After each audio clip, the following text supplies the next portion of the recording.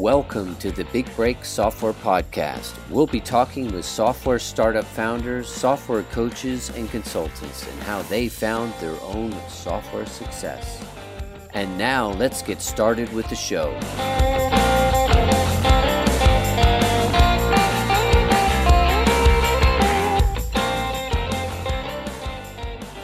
Hi everyone, this is Jordy Wardman here, host of the Big Break Software Podcast, where I talk to top leaders in the software field like Seth Godin, Andrew Warner of Mixergy, and many more. This is a show where we talk to proven founders about their 0 to 30,000 MRR journey and beyond. Today's episode is brought to you by OneStop.fm. We have 45 developers waiting to take your idea to fruition. If you want a reliable full-stack development team with top talent that costs half as much as in-house developers, and you know you can trust your SaaS or mobile app with us, we'll give you the first 30 days no risk, and we guarantee being on time and on budget, or we finish the project at no extra cost. Contact us at OneStop.fm. Let's talk about your SaaS MVP project today.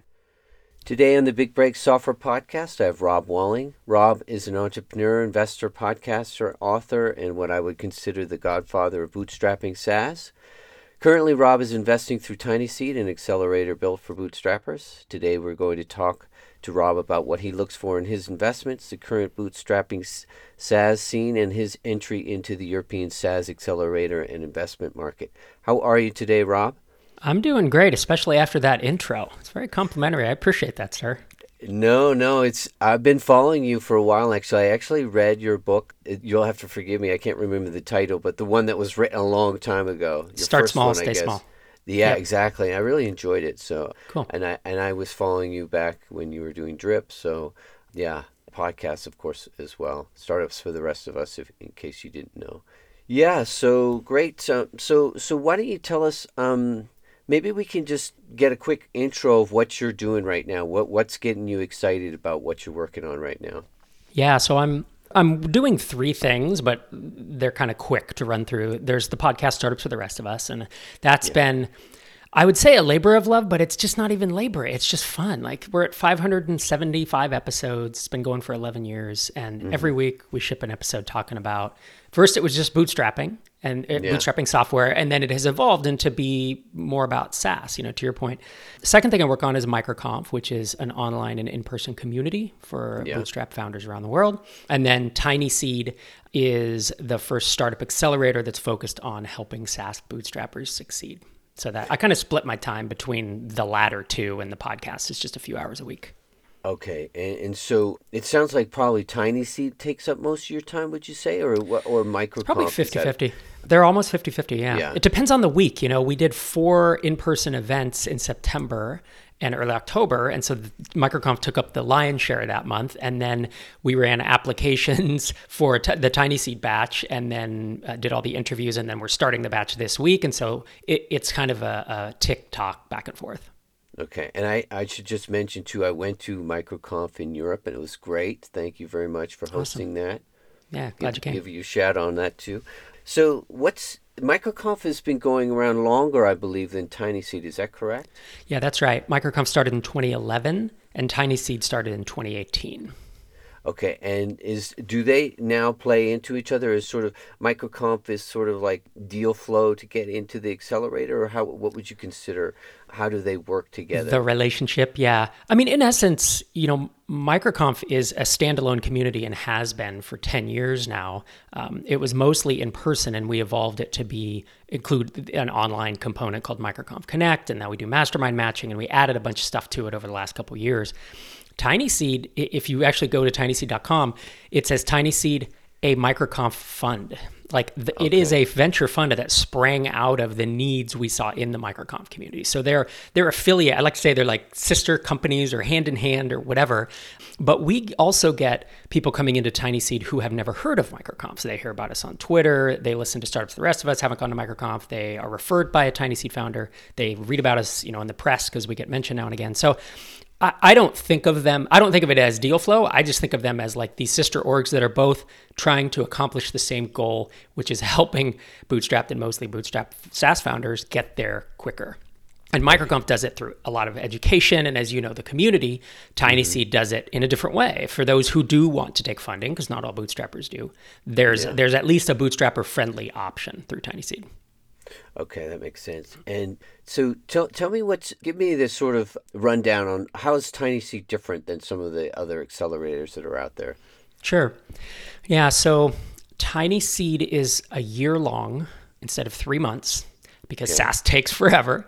It is fully remote and has been the whole time. Now all accelerators have become remote due to COVID, but our big realization is that, when you look at bootstrap founders around the world, SaaS or otherwise, they're spread all over the place. They're not concentrated in major cities like venture capital has been. So traditionally, if you want to get into Y Combinator 500 startups, Techstars, you have to move to a city and relocate there for 3 months and go through this blitz that then at the end there is a demo day where you're trying to now land a seed round. Tiny Seed is remote and again has been since day one, and it is 12 months. And the goal is not to get to a demo day and raise your next round. Some folks might want to raise a round, and that's fine. But our terms also allow people to just run a profitable company, right? An LLC or a C corp, and they can do it at any of the 50 states. So it's much more. I like to say venture capital and the traditional accelerators feed into venture capital in essence, right? We don't necessarily. Some folks may decide, but a lot of them will not. And I like to say that venture capital is great funding for the 1% of companies that probably should raise venture, and Tiny Seed is funding for the other 99% of folks who want to be more, thinking about bootstrapping. And potentially, we allow folks to run it for the long term and pull profits out if that's how they want to do it, or if they decide to sell. Obviously, we support that. But is that the business model then? It's just sort of looking for an exit. You're building this portfolio that you own, say maybe 6 or 7% in each of these companies, and they grow and then they look to exit. Or is there some cash that you can bring down as an investor in distributions? What is the business model for Tiny Seed? Both of those work. We own a pro rata share. To your point, we don't bet on unicorns, right? So we're not saying you have to get to $1 billion in order for this to be a success, because if you go the venture route, that is the narrative, right? Yeah. We say, hey, if you can, get to 5, 10, 15, 20 million in revenue, that's a life-changing outcome for you, and that is a life-changing outcome for us as well. Our terms are, to your point, we own a portion of the company. Our terms are 10 to 12%.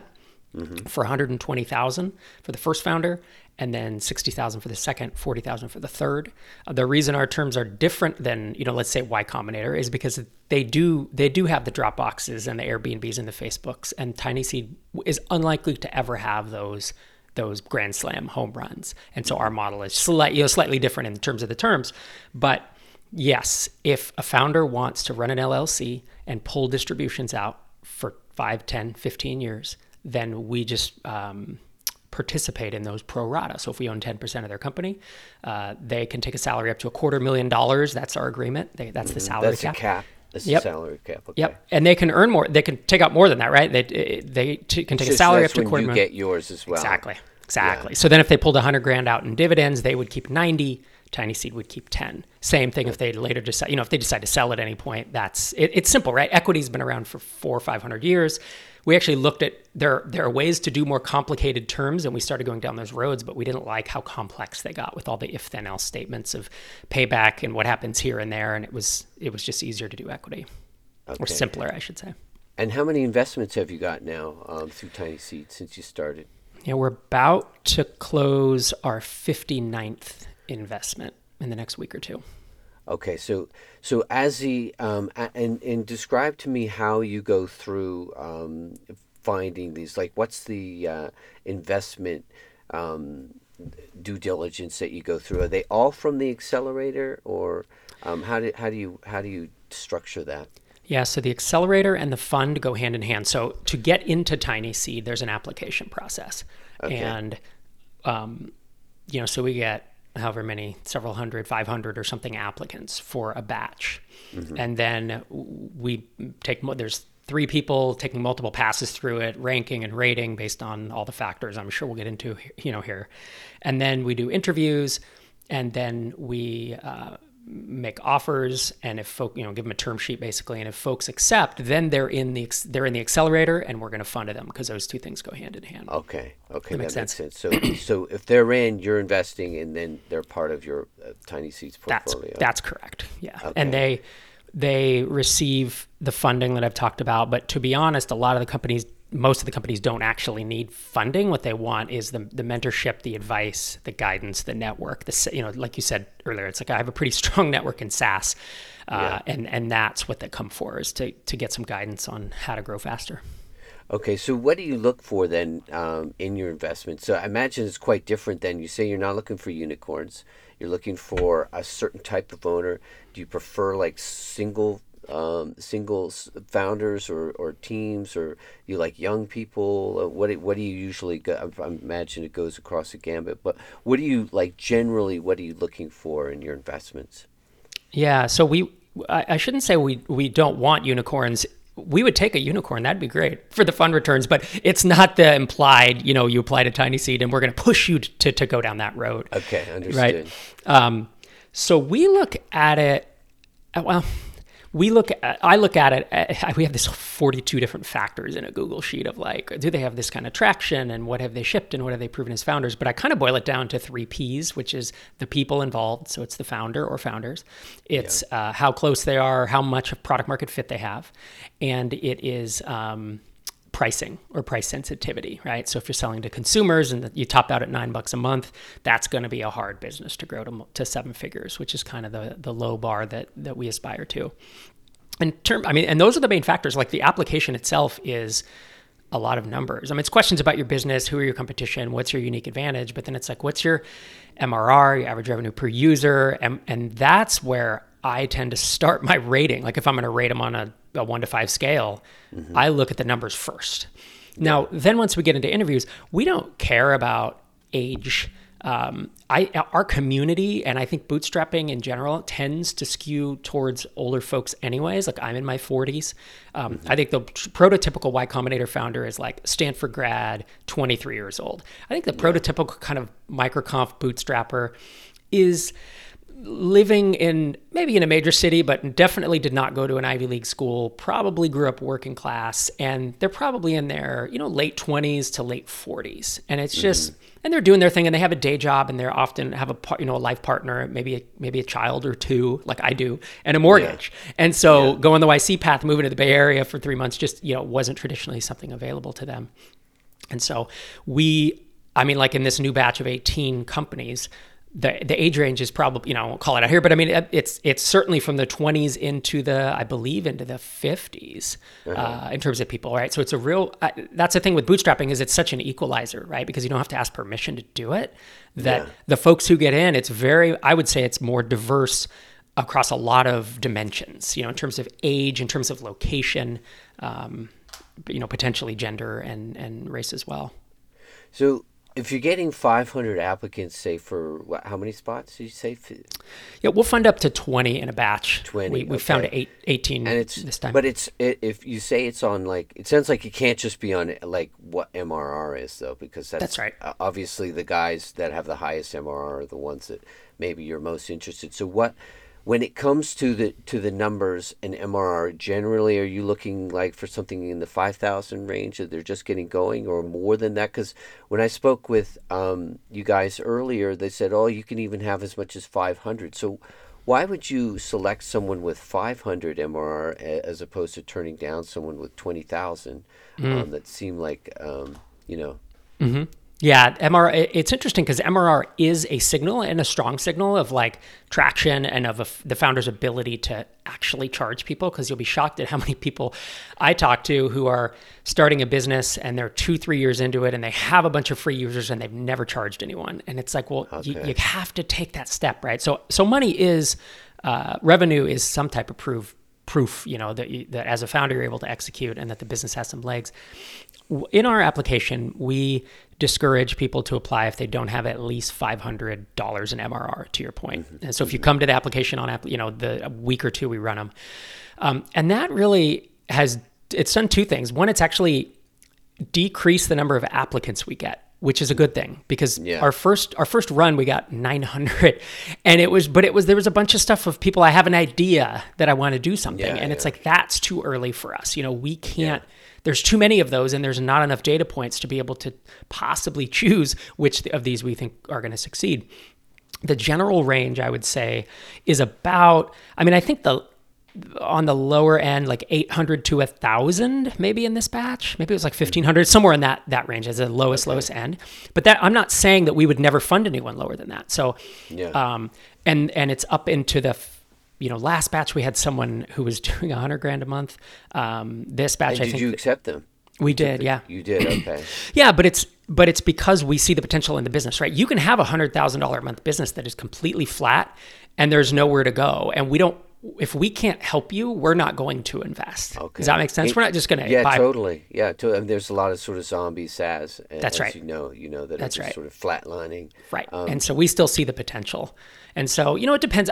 Even coming up with an average is hard because it's different from batch to batch. Sometimes the average is been early on, it was 15 or 20. Now I'd say the average is a little higher than that, but 15 or 15,000? 20,000 a month. Okay. Yeah. 20,000 a month. That's okay. And when somebody's coming in with 100,000 and you're just giving them 100,000, they're obviously what are they? Is it all just mentorship, or what are some of the? Is it the guidance, or like what's the conversation like when you're talking to someone like that's doing 100,000? Because they're obviously it's not pretty for far the along. money at all. That's Yeah. right. That's right. Yeah. And again, 75, 80% of companies applying to Tiny Seed tell us flat out, I'm not doing this for the money. I can get money cheaper elsewhere. Like our valuations, are lower than if you went to an angel group or Y Combinator or whatever, but we bring so much value, right? That's the justification. We're a unique offering because if you want to bootstrap or mostly bootstrap, we're one of the only games in town. And then to your point, the money is one of 4 things that they get. So they get the internal mentorship and guidance from myself, my co-founder, Einar Volset, who's also steeped in SaaS. Mm-hmm. Then they get the mentorship from our mentor network, which if you go to tinyseed.com/people, it's kind of a all-star roster of bootstrap SaaS founders. I know some of the guys. Some of the guys Fishkin. have been on this podcast as well. Rand and Chris Gimmer, I know, is another one, right? Yep. From Chris. Snap, Yep. Chris Savage from Wistia, and Josh Pigford and Patrick from Profitwell and the Basecamp guys. A lot of folks there. Yeah. So they get that network, and then or they get the mentorship from them. And then they get the community of being in a batch with 17 other ambitious or 19 other ambitious SaaS founders who, we're in a Slack group every day. We do 3 in-person retreats a year. And they get paired up into mastermind groups where, it's a small group of 3 or 4 of the companies, and they meet every other week and share their problems and share the journey. And a lot of folks are looking for that guidance of like, I don't know what I don't know. And also I've built a $30,000, $40,000, $50,000 SaaS company. Mm-hmm. And I don't feel like I know what I'm doing. We hear that a lot. Like I feel like I've kind of lucked into it, and I'm looking for folks who know what to look out for and who have seen the patterns, right? And who have seen across so many companies. Because even before Tiny Seed, I've invested myself in, I think 19 or 20 SaaS companies, right? Angel invested. So I'm up to almost 80 now, which is you start to see a lot of patterns, and someone says, what should my first hire be? And I'm like, well, it's either this or that, or we're about to hit 20K. What should I look out for? Oh, well, you're in this market. You should think about, it's just, you get a lot of data across a lot of different points. Yeah. So this show specifically is about the 0 to 30,000 journey. Can you kind of break down some of the challenges that you see as such a seasoned investor and an entrepreneur yourself? What are the big sort of challenges that you see in let's break it down from 0 to 5,000, say 5,000 to 15 and 15 up. What would you say are like some of the biggest challenges when they first get out of the gate? Yeah. So I'm working on a 4th book right now, and it's like a SaaS playbook type thing of almost a spiritual sequel to Start Small, Stay Small, where Start Small, Stay Small looked at, going from 0 to 10K, 0 to 20K a month and just building a great lifestyle business.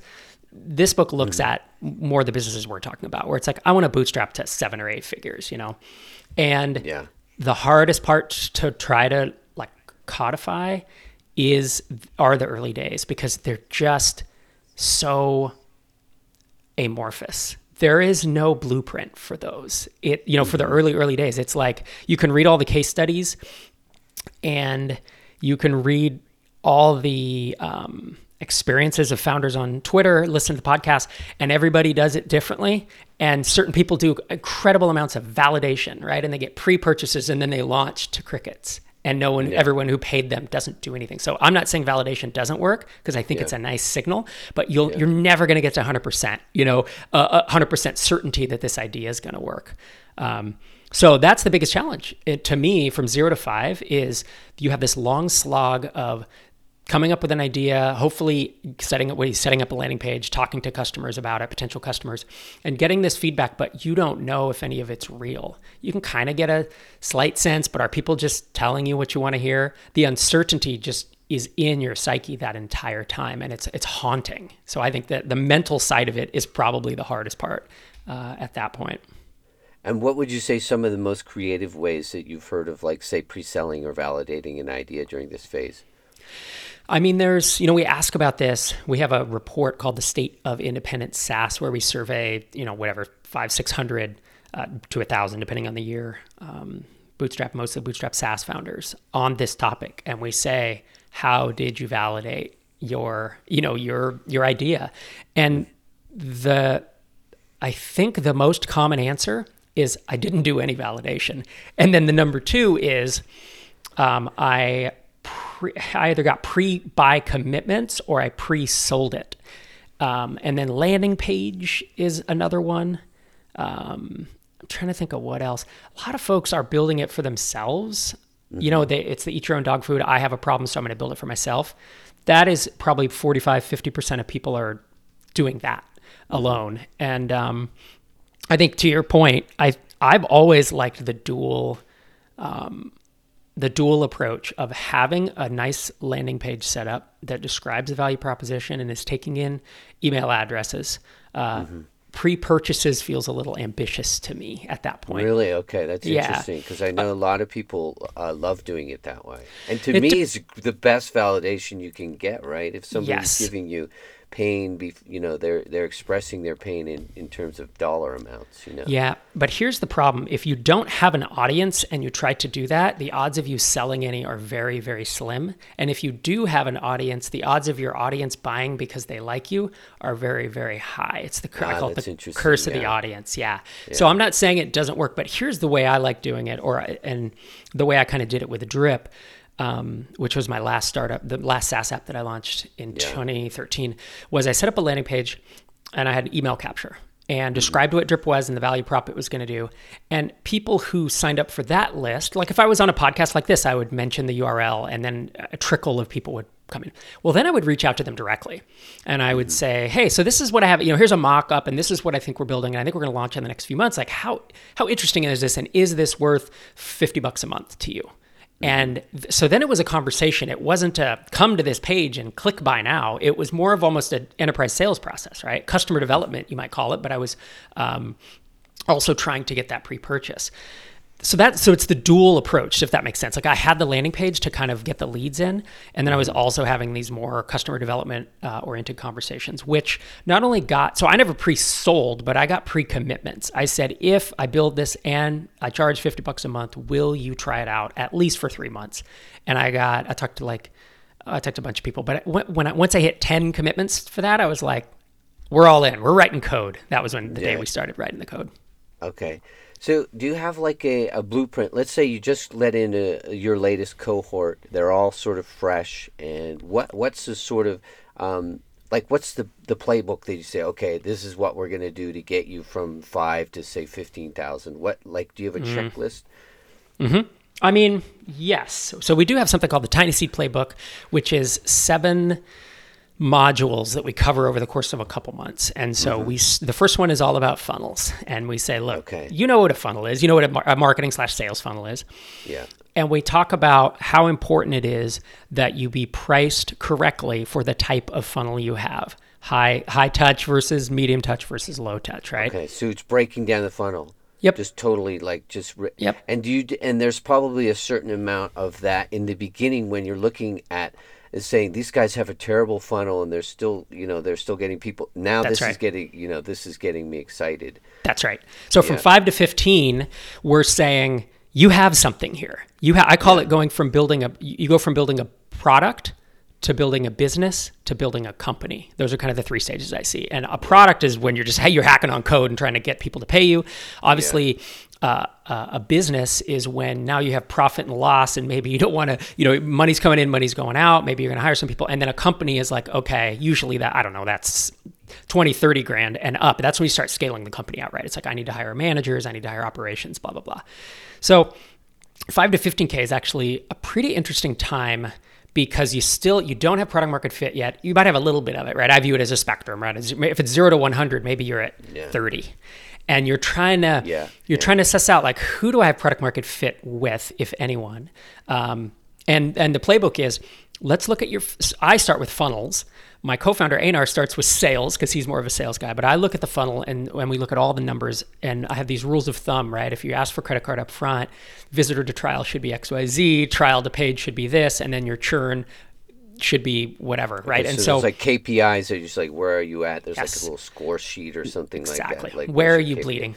Yeah. Where's your funnel falling over? And some people's funnels at that point are pretty good. And then it's like, okay, then you need more people in the funnel. So then we move to that of like, all right, what's working for you today? And there's only there's 4 or 5 of the most common B2B SaaS marketing approaches, right? It's pay-per-click ads, it's SEO, content, integrations and partnerships. I'm trying to think of the 5th one. Anyways, off the top of my head, but it's pretty common that those are going to be one of outbound LinkedIn outreach and cold email. Those are the 5 that are pretty much everyone should try depending on your space. So then we say, okay, if your funnel is pretty healthy, or even if it's 70% healthy, work on the funnel as you start ramping up these efforts.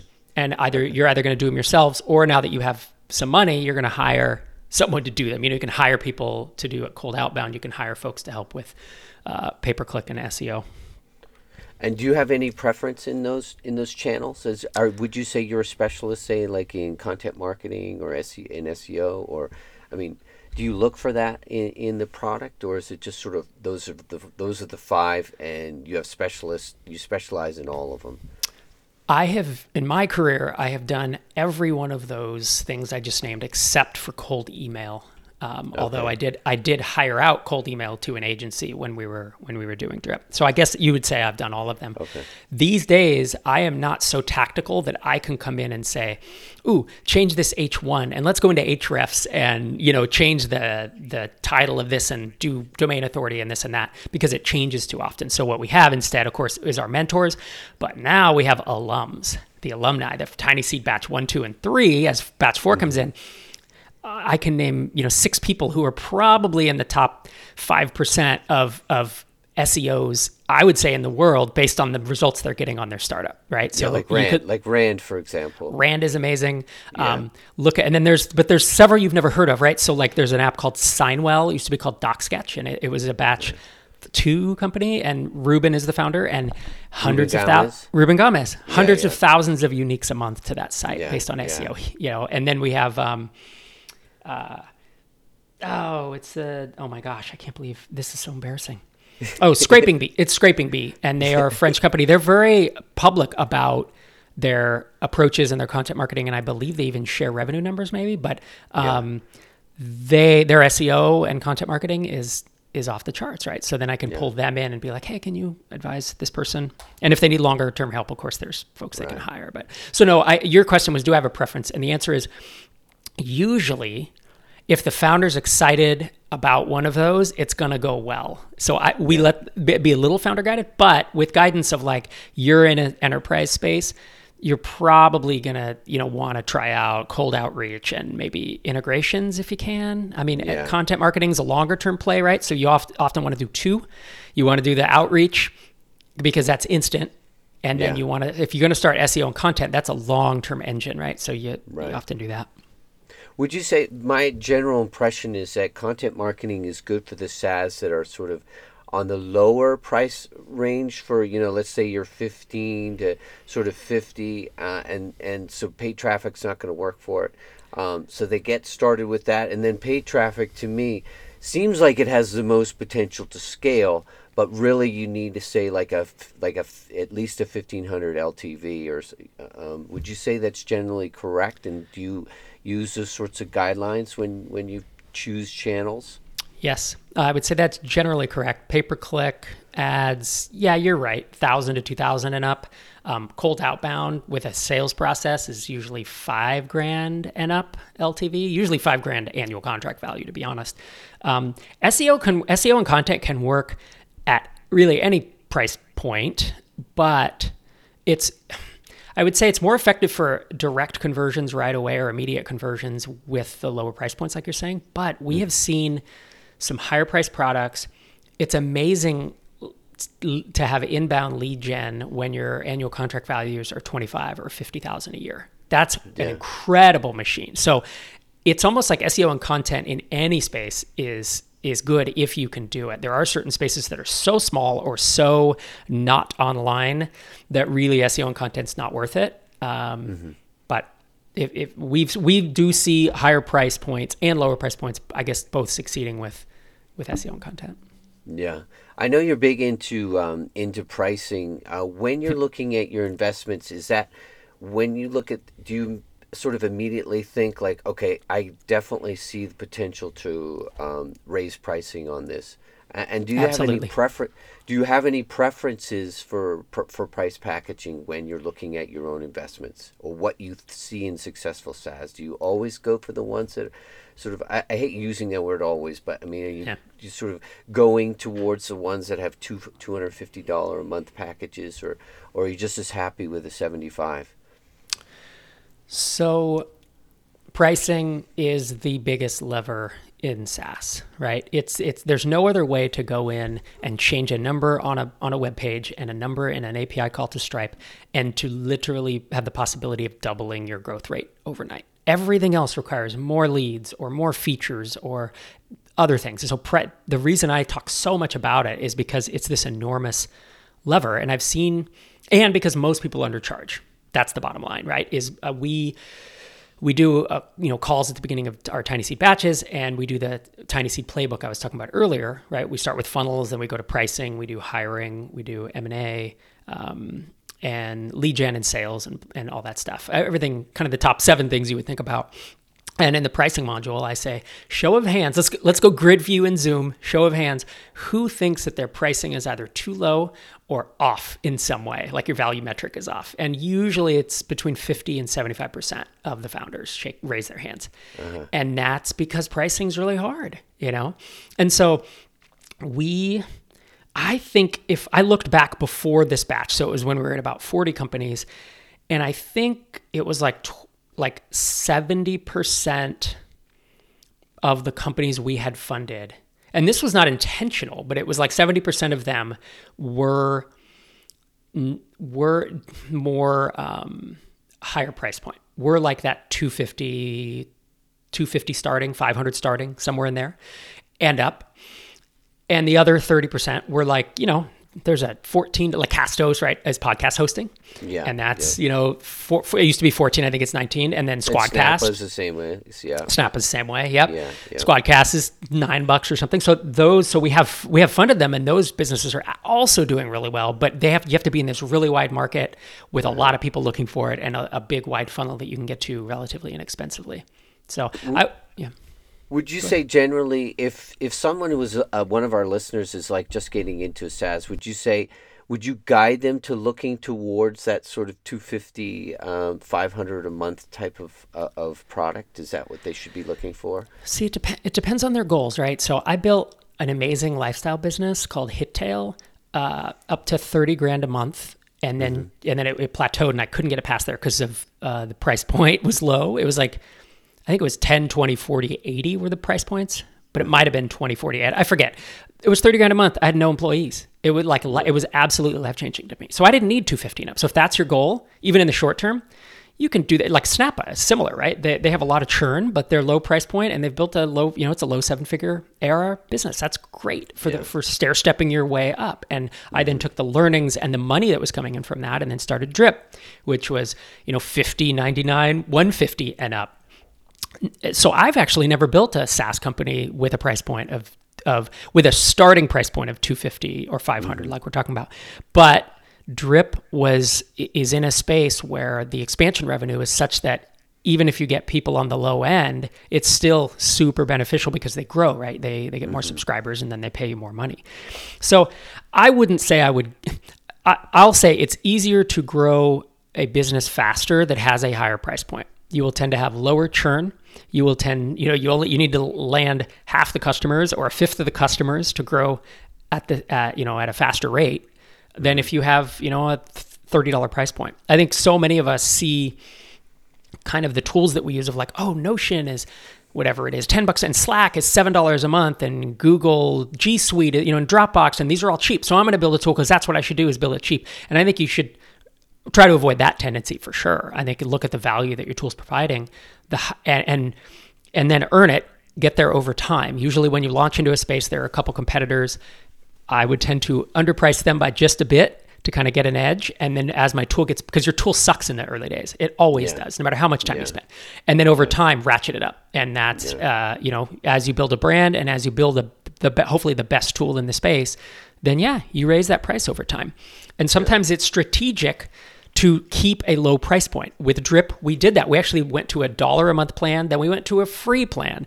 And you would say, well, that's crazy. That's the opposite of your advice. But no, we were capturing the leads way earlier.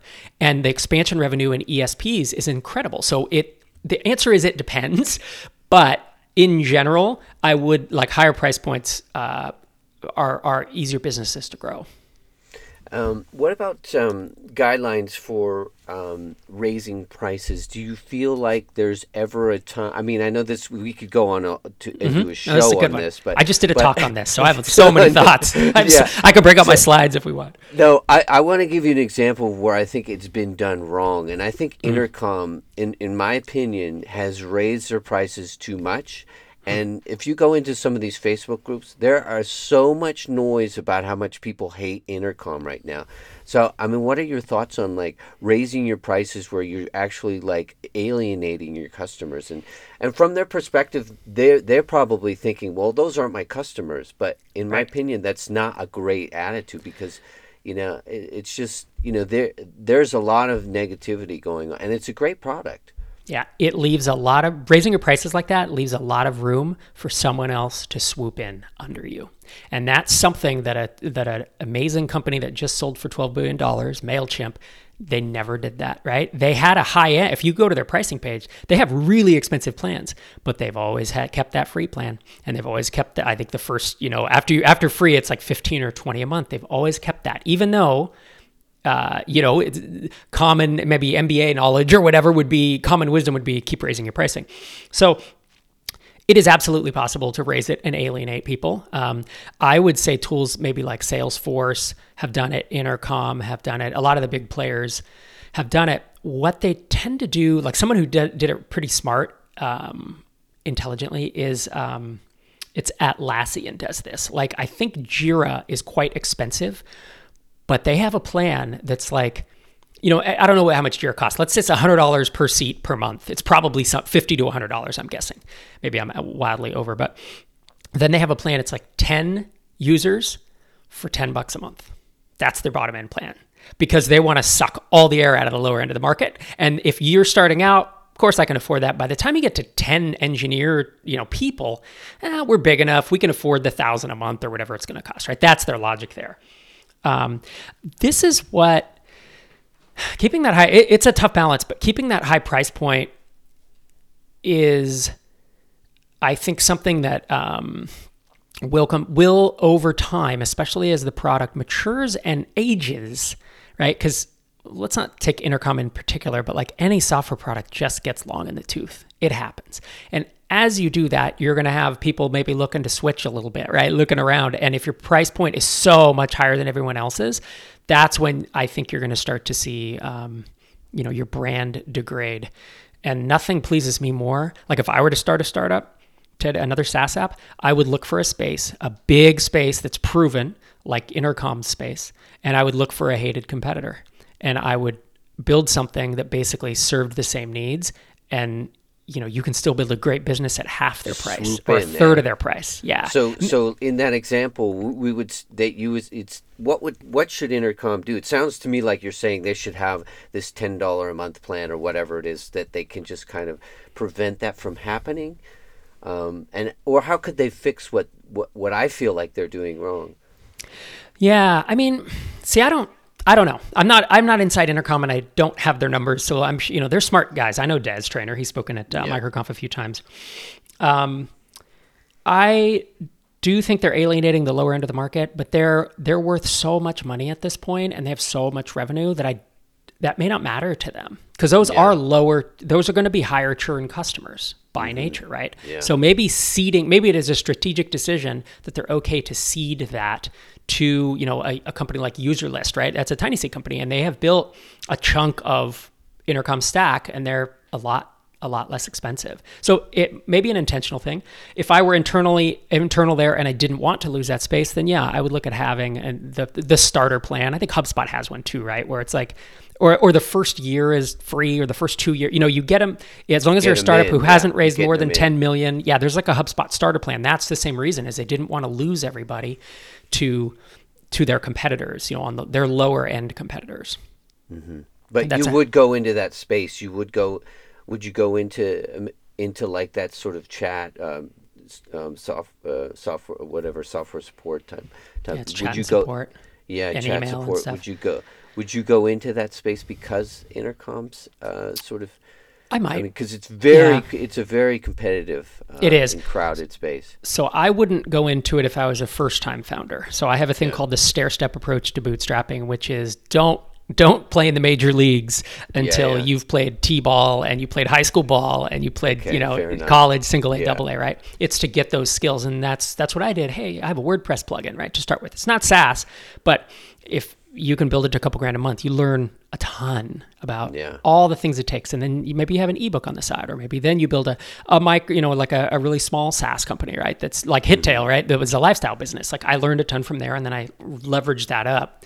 So I wouldn't mind going into a big crowded space today, but if you're a first-time founder, I would encourage you to maybe cut your teeth on some more stair-steppy step one, step two businesses. I want to make sure that we touch on the launch of the Tiny Seed Europe, because I'm sure we have some Europeans listening. I'm from Switzerland myself. I'm not from there, but that's where the show is based. Can you tell me what's going on with that, and how you think it'll be different? Obviously, aside from being in Europe, from Tiny Seed USA. Yeah. So we just announced that a few weeks back at our the MicroConf Europe Growth event.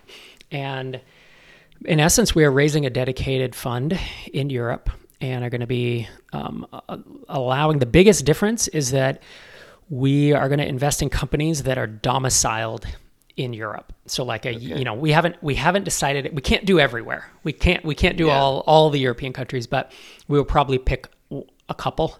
And, high on the list would be like the UK. We have a lot of reach in there, right? So we get a lot of UK limited companies that apply to Tiny Seed US, and it's like, well, we can't fund you as a UK limited company. So you essentially have to convert to a C Corp or an LLC, and that's complicated for folks living there. So that was a big piece of it, is how can we enable this to happen and not get so caught up in the legal side of it is a nightmare that we shouldn't go into here. So that'll be the big push, and it'll also be nice. We're hiring a program manager right now out in the European time zones, and I should say it's EMEA, right? It's Middle East, Africa, and Europe. Right. It's all the European time zones. There's tons of potential that I see in Eastern Europe as well, like Poland. It's got a great startup scene. Absolutely. Yeah, and there's nothing like this. It's exciting for that. Venture there is behind, what's happening in San Francisco and New York and the other main U.S. hubs. But also, there is really nothing like Tiny Seed out there. And I think a lot more folks do want to bootstrap, in Europe, and they don't want to go. The venture track just doesn't appeal to them. So we've had definitely a lot of interest from European and Middle East and African companies who have applied to the US one. And some of them have converted, and then others, it just became pretty obvious. So we're raising a dedicated fund, right? To your point, we had The U.S. funds now, we have 2 of them, and they total about 31 million-ish, 31, 32. Mm-hmm. And so I think we'll wind up raising, for a first fund, 5 to 10 million for the European one. And that's going very well, actually. It's going faster than we thought. So a lot of traction there, and excited to run the first batch here. Probably put applications up in January, actually. Okay, that's great. It's a couple months out. What are some of the big differences between the U.S. Doing this in the U.S. and in the European startup scene? What are some of the big things that you find in Europe that are different from the U.S.?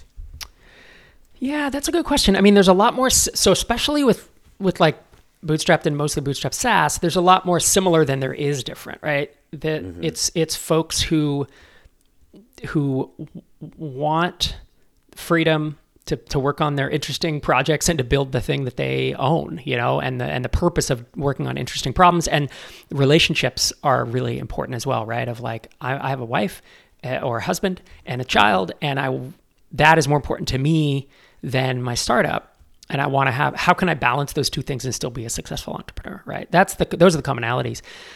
I think in Europe, there's an interesting thing, country to country, some of the laws are pretty almost anti-entrepreneurial, to where I think there's certain countries where like to hire an employee, you need 12 months of their salary in the bank, or you at least it's a 12-month severance package. You have to pay out for them for a year. And when I think of that as a founder, it's like, that is really tough. That's so scary. As a result, culturally, entrepreneurship in some countries, and we've seen in Europe, it's more discouraged. It's not as easy to do. And culturally, like, families are even more against it than maybe in the US. When you say I'm going to start a startup, my family kind of looked at me crazy because no one in my family had been an entrepreneur, but at least they let me do it, versus like no one really tried to talk me out of it. So I think that there's a bit of that, but there is, you've been to MicroConf Europe. It's like, there's still a lot of really good SaaS founders in Europe. And absolutely. Yeah. In that situation, would you encourage them to say, well, why you got to do it outside of that country?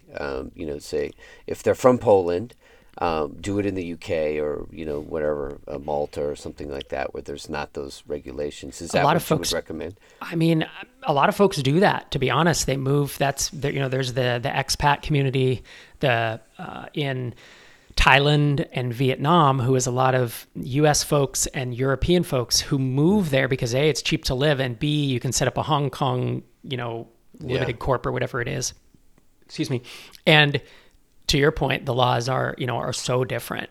But also we do see people like someone moving from Italy to Portugal, because I'm just using examples, but it's like, moving to another country. Friendly. Yeah. But why can you do it remotely from Italy and set up in Portugal? I don't know. I don't know if it's like in the US, no matter where you live in the world, like they still charge you tax. It doesn't matter. Yeah. So I don't know how that, I don't know how it works yet. Right. Yeah. No, the great stuff, Rob. I want to make sure you get off to your next appointment, so I thank you so much for your time. Anything you want to send people to, or how can people reach out to you that are interested from anything you've spoken to about on the show? Yeah, for sure. Well, obviously tinyseed.com. If folks want to, you can get on the email list. We don't email that much, but whether you are an accredited investor and interested in investing in early stage B2B SaaS, it's a great way to diversify across that, because we are going to be investing in hundreds of companies. Or a founder who thinks they might want to, if you want a great community. Is the best, or MicroConf, or both, either? Well, it depends, right? MicroConf.com is if you want more community, and maybe the funding isn't that interesting, Yeah. Tiny Seed's good. And then, of course, startups for the rest of us. That's the podcast. If you listen to this podcast, you probably listen to others. So check it out. You'll hear me talking for 30 minutes every week on this topic. All right. Great. Thanks so much, Rob. Absolutely. Thanks for having me on.